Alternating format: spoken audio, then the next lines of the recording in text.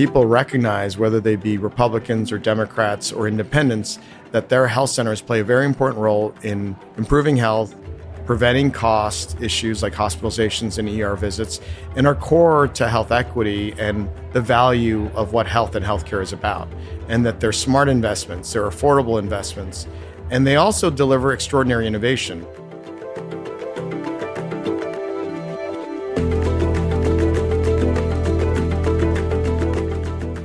Welcome to The Other 80. I'm Claudia Williams. For the next 2 episodes, we are bringing you conversations recorded live at the Health Conference in Las Vegas. Our guest today is Dr. Rhee, the new CEO of the National Association of Community Health Centers. Community health centers serve about 1 in 11 Americans across a network of 15,000 sites. Before social drivers of health was a commonly used phrase, community health centers had already developed a model of care that was holistic, grounded in social change, and embedded in the community. Dr. Rhee and I chatted about how CHCs knock quality metrics out of the park, prescribe not just medicine, but also food and iPads, and have so much to teach us about making change with, not for, communities. So please welcome Dr. Rhee to The Other 80.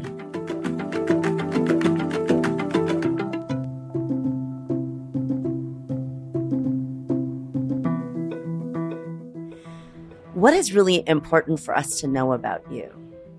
When I reflect on our country, we're a country of immigrants, enslaved, and indigenous people, and having an appreciation of our extraordinary diversity and the perspectives we bring to help achieve certain goals like the American dream or to help improve the health of communities. It's just an important perspective to understand and appreciate. I think we both know Todd Park. He often talks about triathletes, and by that he means people who have expertise across many sectors. And you've had previous roles in government. You're now leading a large national membership organization. You've worked in technology. What would you say are the through lines across all of these different leadership roles you've had? Yeah, so I've been very grateful to have opportunities in the nonprofit, the public, and the private sector, and have had leadership roles that have allowed me to incorporate my clinical expertise, my broader policy expertise, and then, of course, understanding the business of health and medicine. So I think some common themes are there's more in common that we have across these sectors than people think. There's also a strong appreciation and value of the goal of improving the health of populations, especially those that need it the most, those who suffer health disparities. There's also a recognition that you need to deliver both on mission and margin. You need both to accomplish those goals. Awesome. And you can hear in the background that our music accompaniment just started. So we'll just treat it as like the backdrop to the conversation. I like it. For those who are not here at Health, there's a purple light in the background and there's a DJ artist close by. So we'll use that as inspiration for our conversation. I'm ready to start singing. You're ready. Okay, let's go. You probably think of this in some respects as returning to your community health center roots as the leader of the National Association.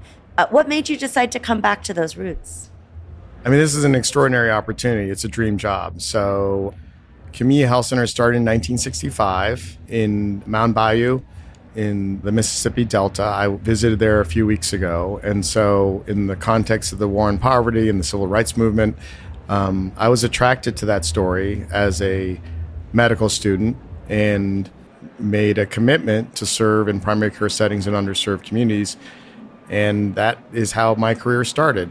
And so in my mind, everything subsequent to that in my career has been rooted in health equity and the work of community health, and thinking whether it's in the nonprofit, the public, or the private sector, is the work that I'm doing impacting the people who need it the most. The prior CEO was in the role, I believe, 47 years. Wow. So very... okay, we're going to be talking in a few, huh? And so the fact that the executive recruiters and the board, a 33-member board, felt that I would be a good fit, I was, humbled and incredibly grateful. So you had a LinkedIn post the other day that went through some of the pretty astounding stats about community health centers in terms of their reach how much of America they serve and all of that. Do you want to kind of go through some of that, the landscape? I don't think we understand the reach and the importance of this network of primary care in America. Yeah. So community health centers are the largest primary care system and network in the country. Starting with that first patient in a church in 1965 in the Mississippi Delta, community health centers now serve over 31.5 million Americans, 1 in 11. In some states, it's 1 in 3. And so as a primary care physician myself, I appreciate the importance of primary care and the value of primary care and the value of that whole team. So in addition to serving over 31.5 million Americans, there's over 300,000 staff, the majority of whom are clinicians, doctors, nurses, physician assistants, nurse practitioners, pharmacists, social workers, psychologists, dentists, community health workers. In general, for serving about 1,000 people, there's a team of 10 that play a very integral role in delivering comprehensive, compassionate primary care. They're in over 15,000 locations across the U.S. And so, as you highlighted, it's probably one of the best kept secrets. We have better quality metrics than other settings. So despite the fact that our population that we serve is over 90% are below 200% of the poverty level, nearly 70% are below 100% of the poverty level, 64% minority, 41% rural. Our quality measures are better than quality measures in a private office setting or a hospital setting or just the national averages. An example of that is blood pressure control. We achieve blood pressure control for 70% of the population, while the general population is 40%. So help us understand that. I mean, I can imagine a lot of factors that might play into that, but what is it that makes you able to deliver such astounding high quality care in often, pretty resource poor environments except for the clinics? So I think so much of health and healthcare is about trust. Ultimately, it's about a relationship between a patient, a family, and that healthcare team and that comprehensive healthcare team. And so much of assuring you find the problems that people have, you treat them, you follow through with the evidence-based treatments requires that trust. And so the beauty of health centers and the staff especially is that they're trusted in those communities. They're linguistically and culturally concordant, representative of the populations they serve. And so that trust, to me, is the core part. In addition, the health centers have received bipartisan support through its history, whether it's under Bush doubling or growth under Clinton or growth under Biden. They've grown in terms of the people they serve. When I started as a National Health Service Corps scholar a little more than 20 years ago, they served 10 million Americans. In a little more than 20 years, they've tripled the number of people they served. And so the other key piece of this is that people recognize, whether they be Republicans or Democrats or independents, that their health centers play a very important role in improving health, preventing cost issues like hospitalizations and ER visits, and are core to health equity and the value of what health and healthcare is about. And that they're smart investments, they're affordable investments, and they also deliver extraordinary innovation. I like to say, for those who might remember MacGyver, I remember watching MacGyver and how MacGyver could do things with very limited resources. He could create a car with maybe some rocks and sticks. Health centers are extraordinarily resourceful and resilient and innovative in leveraging limited resources to do extraordinary things.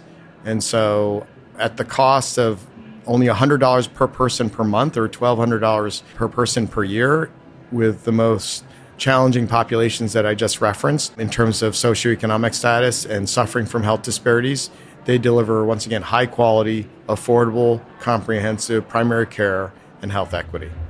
When we look at the worsening equity around life expectancy in the U.S., I think a lot of people have pointed to the need to invest in social services, but also really look at the redistribution of resources in this country.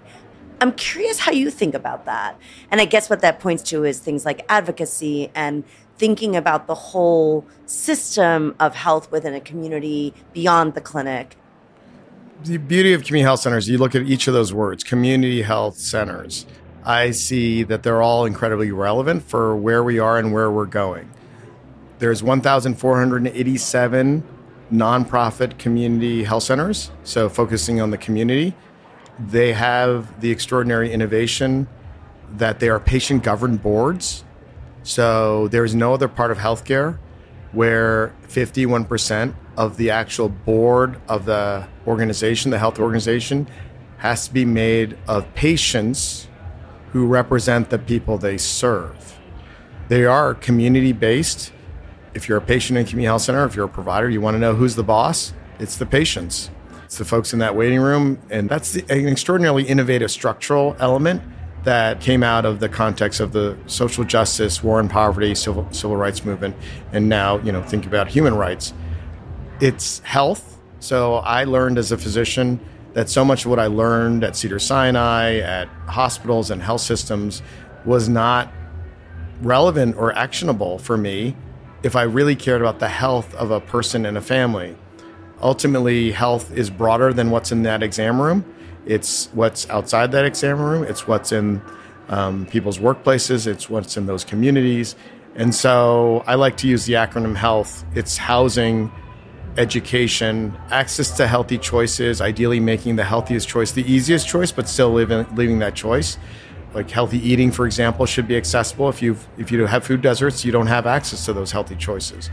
Labor and employment, upward job mobility, transportation, and then healthcare. So it's not called the community healthcare centers, it's called the community health centers. And I believe they will be the center of growth for community health in the next 20, 30 years or beyond, where I believe if you look at the past performance, they've tripled in 20 some odd years.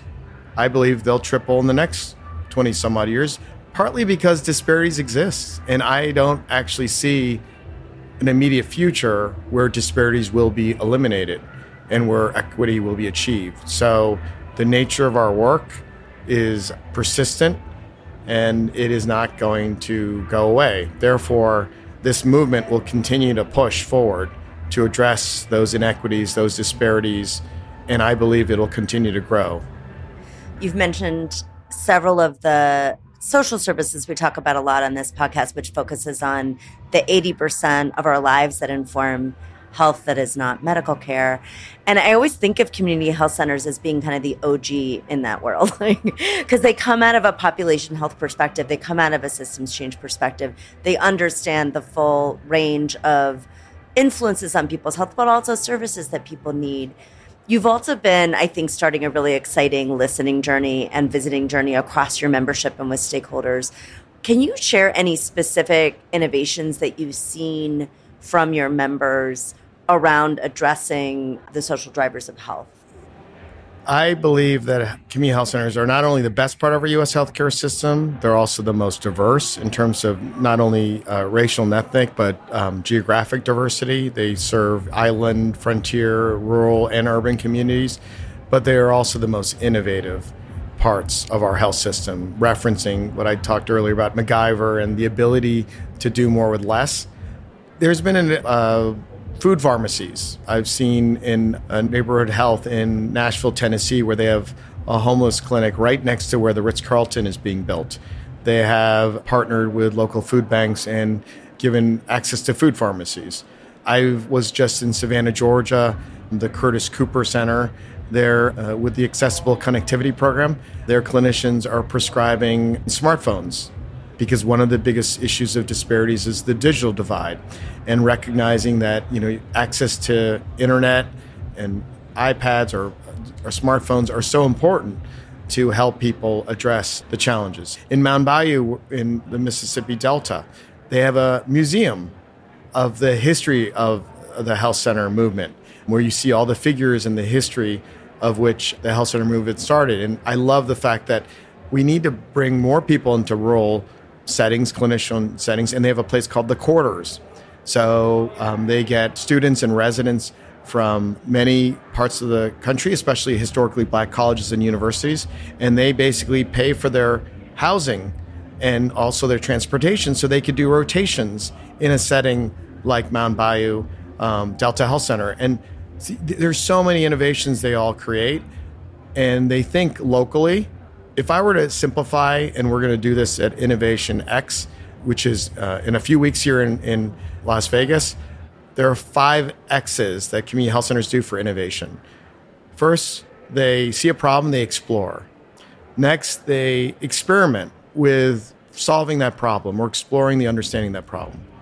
And then they refine their solution, they excel.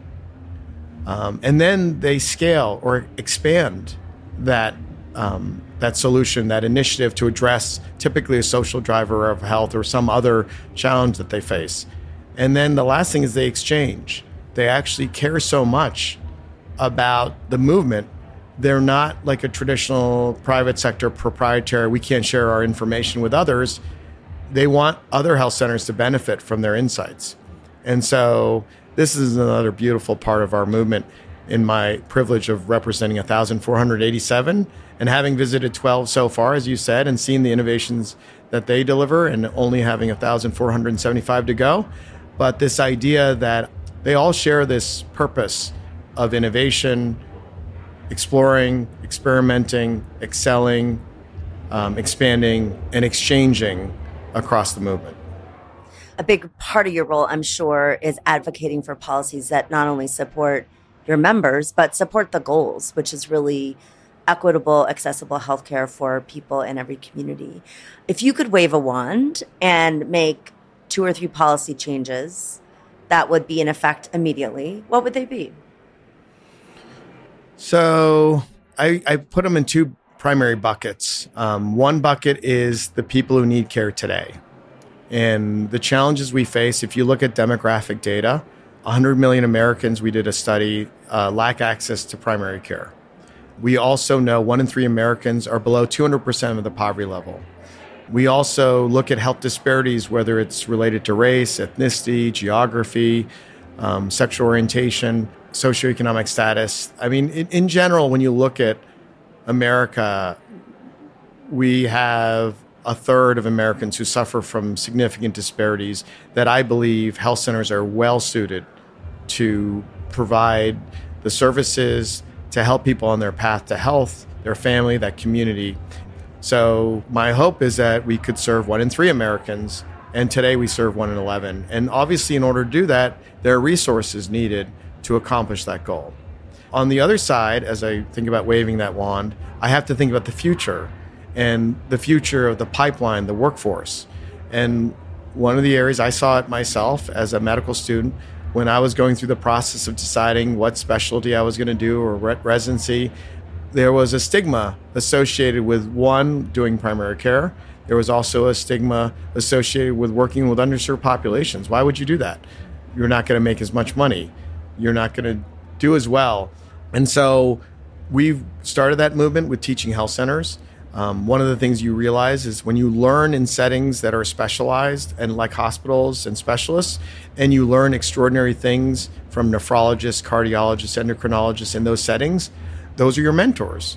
And so the importance of this movement is building mentorship and paths where people can go to like Mount Bayou and be at the quarters and see the potential of a career and how fulfilling that career is in purpose. And the money should also be comparable. It should pay sufficiently well as well. So my waving the wand is helping fill that pipeline, helping improve and increase the salaries of primary care clinicians who serve in underserved communities, and helping expose them to those experiences early in their career, as early as elementary school, that this is a role that you can have in your community, and you can become the future medical assistant, pharmacy technician, dental assistant, doctor, pharmacist, dentist, psychologists in this community. And so we have to think about that pipeline and make sure people still should have choice, but they should see that this is an extraordinary choice that we value, and we're going to invest in their growth and development and their work in that. The final question is, what is a leadership lesson you've learned the hard way? When I started as a physician right out of residency, I thought I was ready, and I wasn't. I mean, that's the beauty of the health centers. You see whether the nurses, the team around you, the social workers, the people, the doctors who've been there 20 years, they notice, oh, Q's in there and he's trying to advocate for things. I was doing a lot of what I call tin cup medicine and begging people to take patients. So even though you provide comprehensive primary care, it's tragic when you see an uninsured patient who's diagnosed with metastatic breast cancer. And then you have to find an oncologist for that person. I was probably a little more demanding earlier in my career as a medical director. I was like, we got to fix this and we got to go. And I think I had to learn that there's so many angles on how you see a problem, and there's a level of patience. So that passion of advocating for health equity and the injustices, you have to be thoughtful about allowing that passion to be part of your purpose, but also being patient in the process. And I think earlier in my career, I was less patient, and I was more almost angry and amazed with the moral injury I was experiencing and saying, this is crazy. How can the system treat my patients this way? It took me some time to learn some of what I call the ESP skills, emotional intelligence, social intelligence, and political intelligence to advance health equity. But I think I'm better at it, but I'm still always learning. And I think you and others, that is one of our biggest national gifts as a group of people that still feel that kind of passion for change. You're totally smart to develop a nuanced set of skills to address that. But I also love that you'll be cultivating both that passion and the way to channel it through this extraordinary network that you are now helping to guide and curate. So thank you, Claudia. It's an amazing group, and I'm so grateful for this opportunity and to represent the health centers, and grateful for partnerships with everyone, because you just go to findhealthcenter.gov. You'll see a community health center. We've got like 15 within 5 miles right here. Let's go do a field trip. Yeah, we can do a field trip next time. All right. Thank you so much, Claudia. Thank you for your time, and have a great rest of your show here, and maybe we'll go out to the dance floor in a minute. All right. Thank you very much. Okay, take care. All right, take care.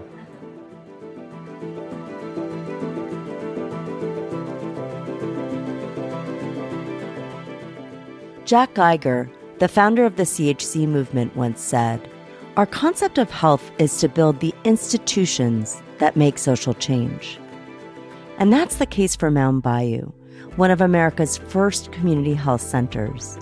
It was launched in a church in the heart of the Mississippi Delta in the context of the war on poverty and the civil rights movement.